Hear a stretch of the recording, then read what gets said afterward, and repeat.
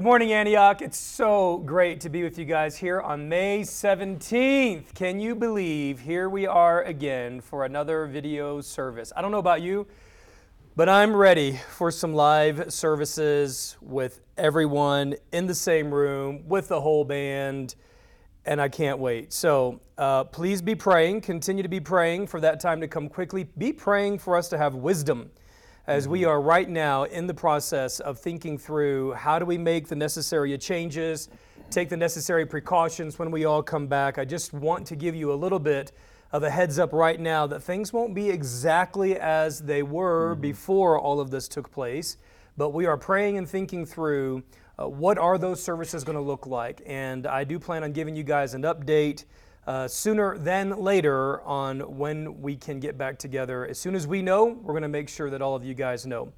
That being said, we are looking forward to jumping into a really, really rich passage today. We took a little bit of a hiatus last week when we jumped into Luke. And actually, that wasn't last week. That was like weeks ago. Last week was Mother's Day, and we hit John chapter 14, the first part of this. And we are hitting John chapter 14, verses 15 through 23 today. Right? 21. John chapter 14? Oh, 21. Well, 21. Let's read through 20. We should read through 23. 22 and 23 get no love. They don't. They get no love. Just like No. Judas. Judas Yes. gets no love. So we're going to talk about Judas today. Are we? Verse 22 is about Judas. Oh, we're just going to read through verse 21. And yes, we are keeping this. Please don't edit any of this out. This is good. This is real life, y'all. This is real stuff. Here to bring a little joy into your families right now. Maybe we should pray. I was like, I don't care what he says. Edit that out. Oh, man. That was funny, though. All right. Hey, grab your Bibles. John chapter 14. Father, thank you for this time. And thank you for the joy of the Holy Ghost. Thank you for life in the Spirit. And thank you, Father, for all of our friends and family right now that are joining in with us, with their kids running around all over the house, in their PJs, breakfast table, still got stuff all over it. It's beautiful. It is just amazing.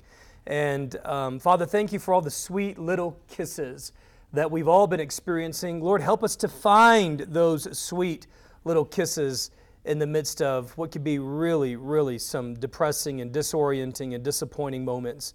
So, Father, help us to find where you are present and where you are at work and where you are just showering us with love and grace. And, Father, today we just invite the ministry, the presence, and the power of your Spirit on our time as we jump into the Word together in Jesus' name. Amen. Amen. Thank you. Right on cue. time. Woo! He's a right-on-time God. Gosh. Except for when he's not. I'm just following in his footsteps. No, yes. John chapter 14, verse 15. Here we go. If you love me, keep my commands. I am reading out of the NIV. And I will ask the Father, and he will give you another advocate to help you and to be with you forever. The Spirit of truth. The world cannot accept him because it neither sees him nor knows him, but you know him, for he lives with you and will be in you. I will not leave you as orphans. I will come to you. Before long, the world will not see me anymore, but you will see me. Because I live, you also will live. Verse 20, on that day you will realize that I am in my Father, and you are in me, and I am in you. Whoever has my commands and keeps them is the one who loves me. The one who loves me will be loved by my Father, and I too will love them and show myself to them. This is the word of the Lord. Thanks be to God. Amen. Jonathan, you seem to have a We're going little to talk bit about the Holy Ghost. Yeah, oh, I cannot wait. Love me some Holy Ghost. But before we do, so this is part of a really long discourse that Jesus is talking to his But not too long. You're making it sound so somber. It's really long. It's really long. It's almost so long you can't even read it in one sitting. It's just 5, 6 pages. How long exactly is it? It's 13 through 17? So 13 through 17. Okay. So 13 through 16 is Jesus teaching and making promises and reiterating all of the things that he's already been talking about and revealing and showing. And then 17, of course, turns to intercession, which we'll talk about next week. But a couple of things to keep in mind, just partly about this passage in particular, and then we'll start with the book of John. So we've spent a lot of time in the book of John. Some things worth noting. One is that John emphasizes the relationship between Jesus and the Father more than any of the other Gospels. I think Jesus uses the word for Abba more than all in the book of John, more than the other three Gospels combined. So John is really trying to hone in on the relationship in the Trinity. Yes. And we know at the end of John, he tells us that all of these signs and things were recorded so that you would believe that Jesus is the Christ, the Son of God. So we know his goal, his objective. He's trying to reveal and to prove almost. He's making an argument so that they will see this is not just a prophet, this is the Son of God. This is the promised Messiah. So let's keep that in mind, that the life of God, Jesus as the one who is one with the Father, who is in the Father, who is sent from the Father, the Spirit who will be introduced here in just a moment. But the relationship in the Godhead is a huge thing. And what we're going to see, partly here and then also partly next week, is that Jesus is talking to the disciples about how they will then be drawn into that same relationship, that same life. Yes, so that's part of it. And then the other thing is, John is doing something different altogether. John's gospel has been called the theological gospel. He's so rogue. He is. He went off on his own.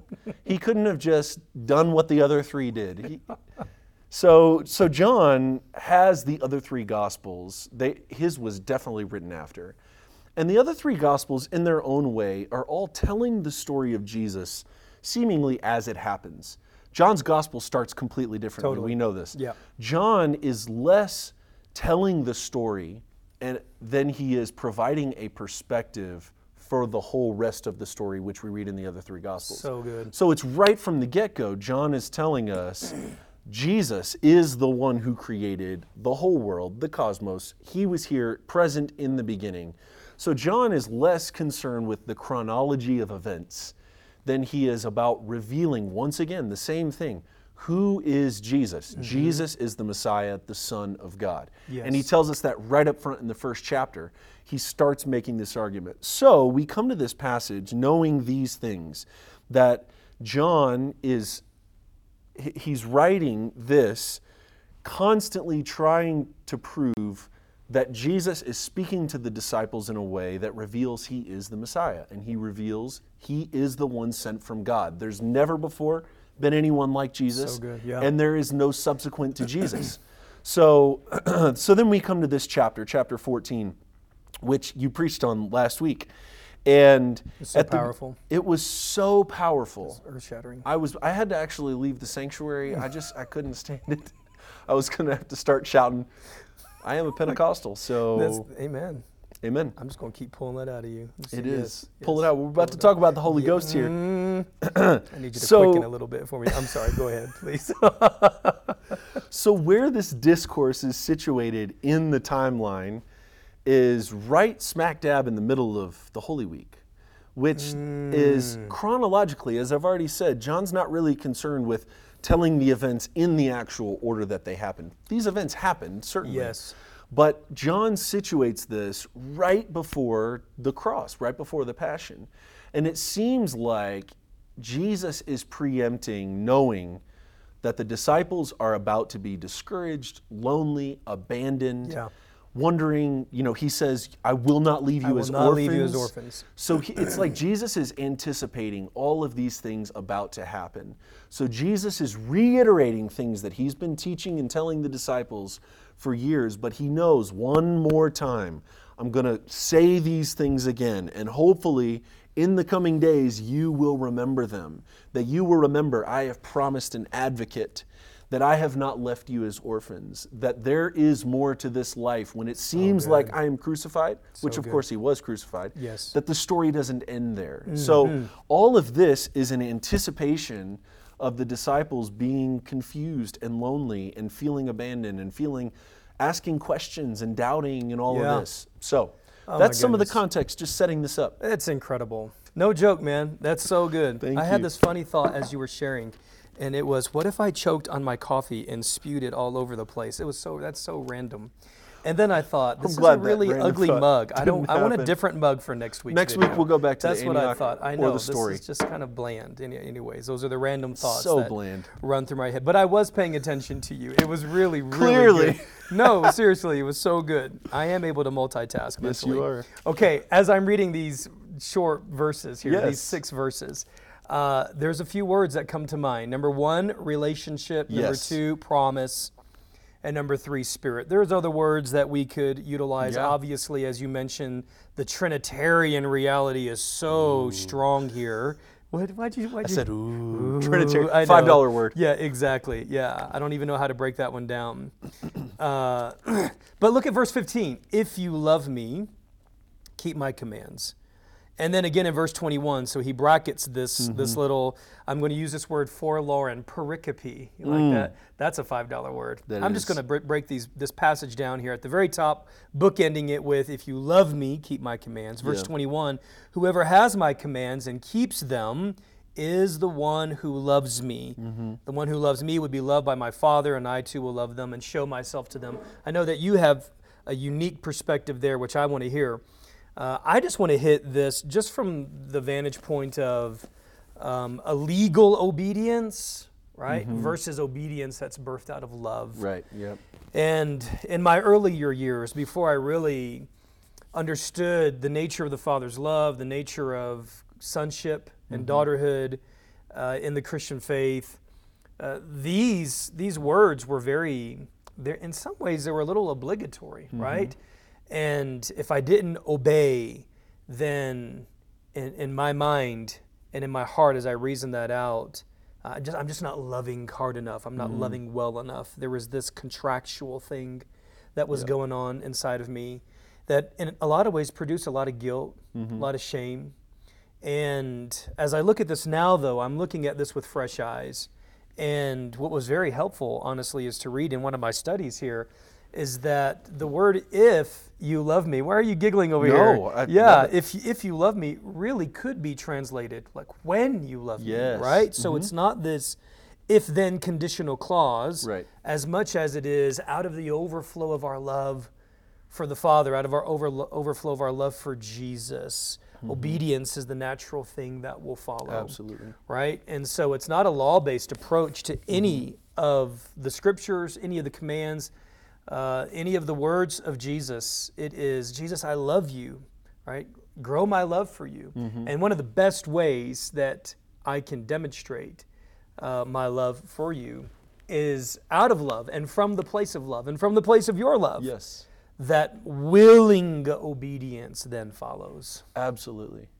Well, one thought I had as you were speaking is about how Paul, I believe in one of the Corinthian books, talks about how he was the most zealous, that he followed the law to the T. Yes. And also in Romans, we read about how the law, even if followed perfectly, does not bring about life. Yeah. There is a way that we can obey, and it's not rooted, and I love how you said, from our love, which really is coming ultimately from the Father's love for us. Love. Yes. Because we know that the goal is not to just cross the T's and dot the I's and do the right things.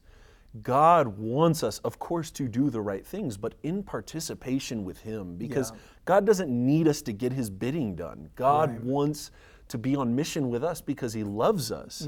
And so if we do all the right things, but we're just doing them because we're cowering in fear or trying to earn or whatever, I don't think that that's what's pleasing God. Absolutely. I think what pleases God is when we respond to His love in kind. In kind. And it goes back, I think, to the context that you were setting up there. Jesus wasn't pointing His finger and saying, guys, now I'm going to be taken off.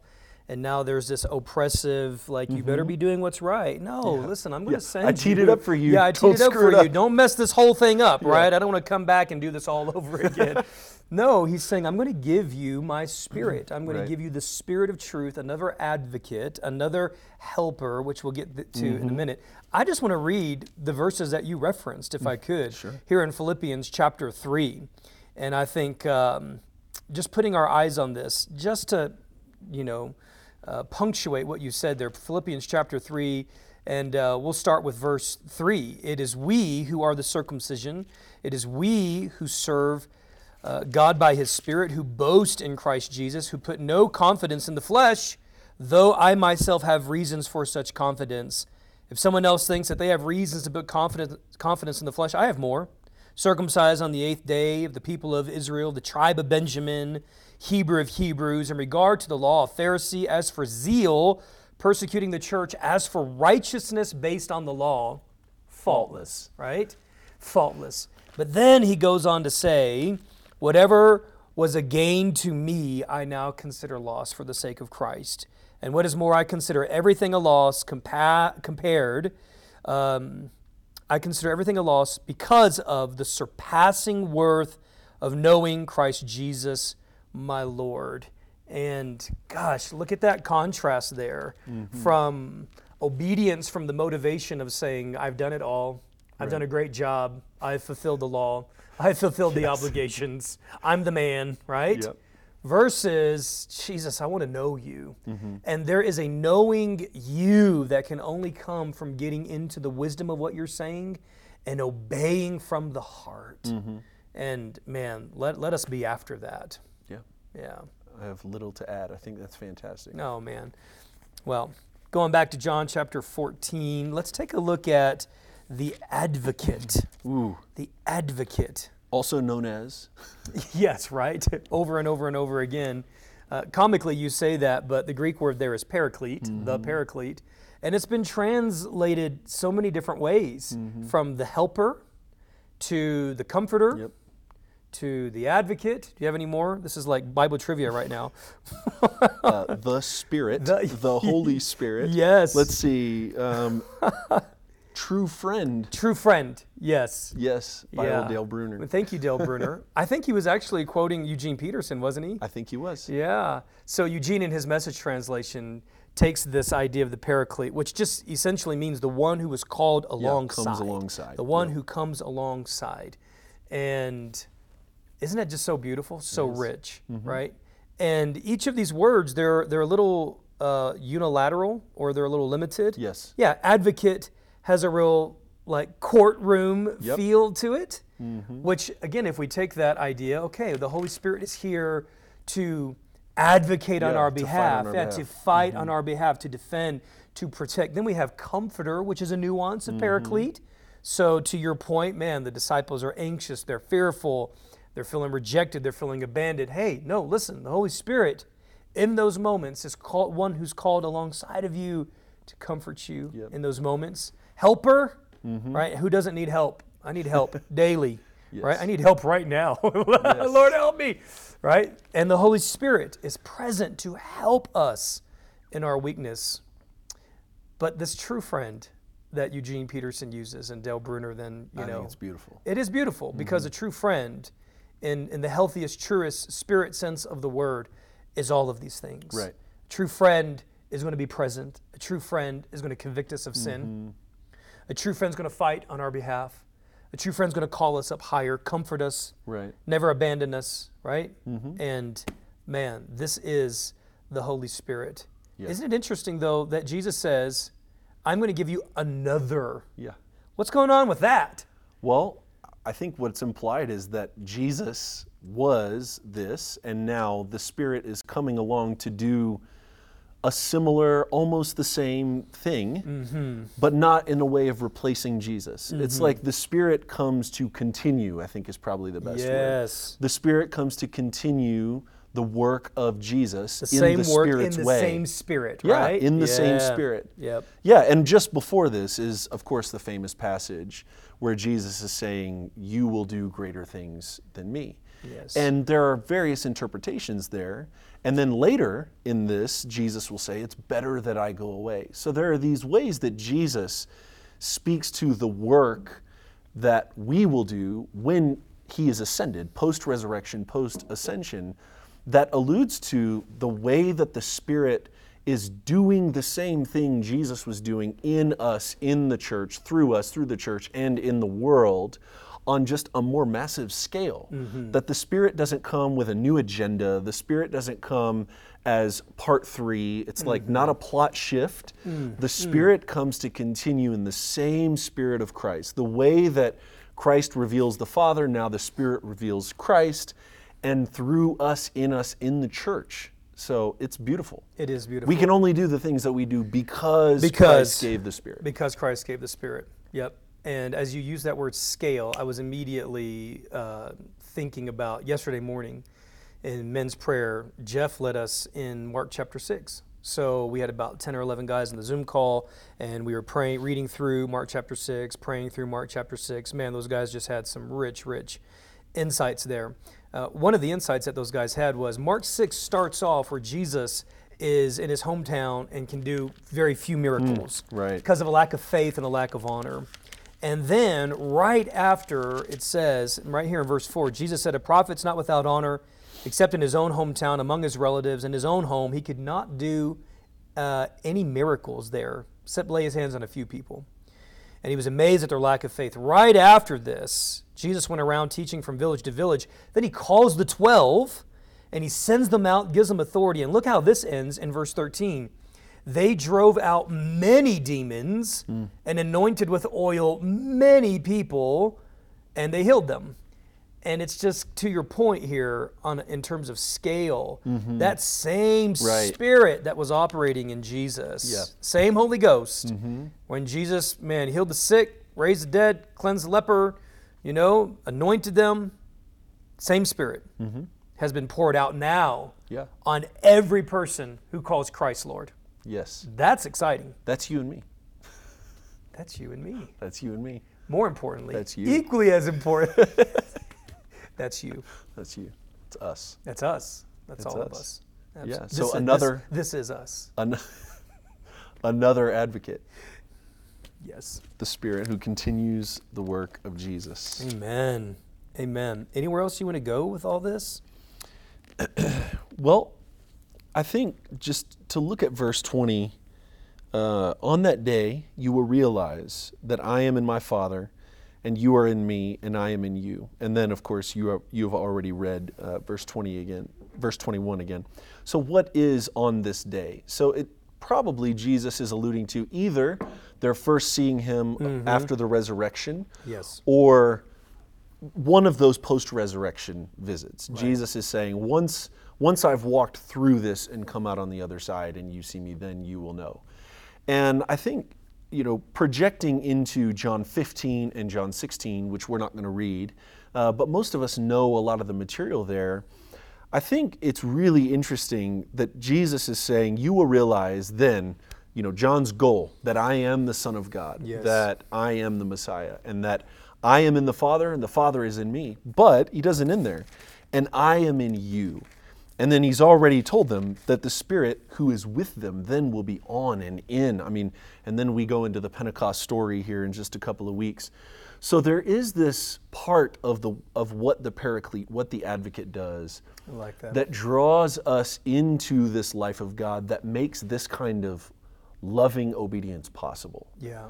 Because we can't will ourselves into that. No way, absolutely. And this passage, and especially the vine and the branches passage, which is in the next chapter, I think is often read through the lens of Jesus desires intimacy with us, which I think is 100% true. And then reading the rest of this passage, you really start to get into some of the missional component, especially into chapter 17, where it is all about continuing the work.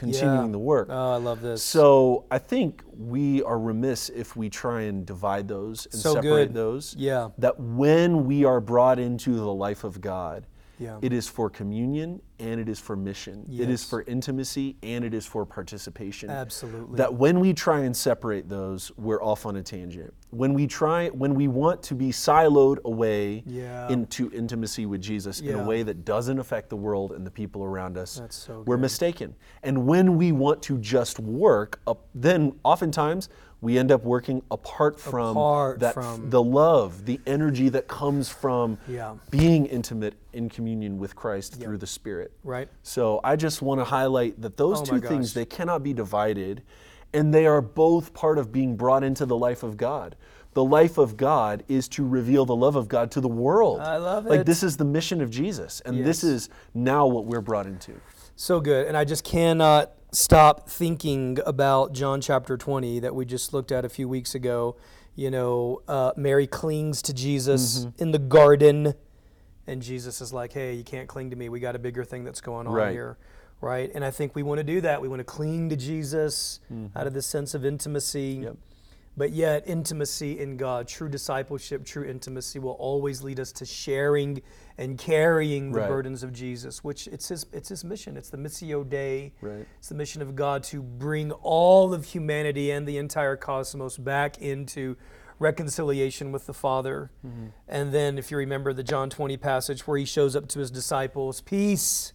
So yes, we have peace, but now because we have peace, bring that peace to the world. Those you forgive, I forgive.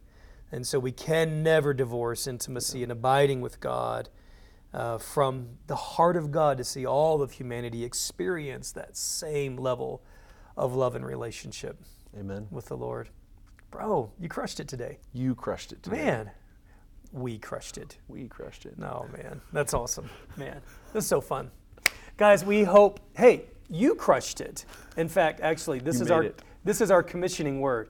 Go crush it. All right? John chapter 14, 15 through 21.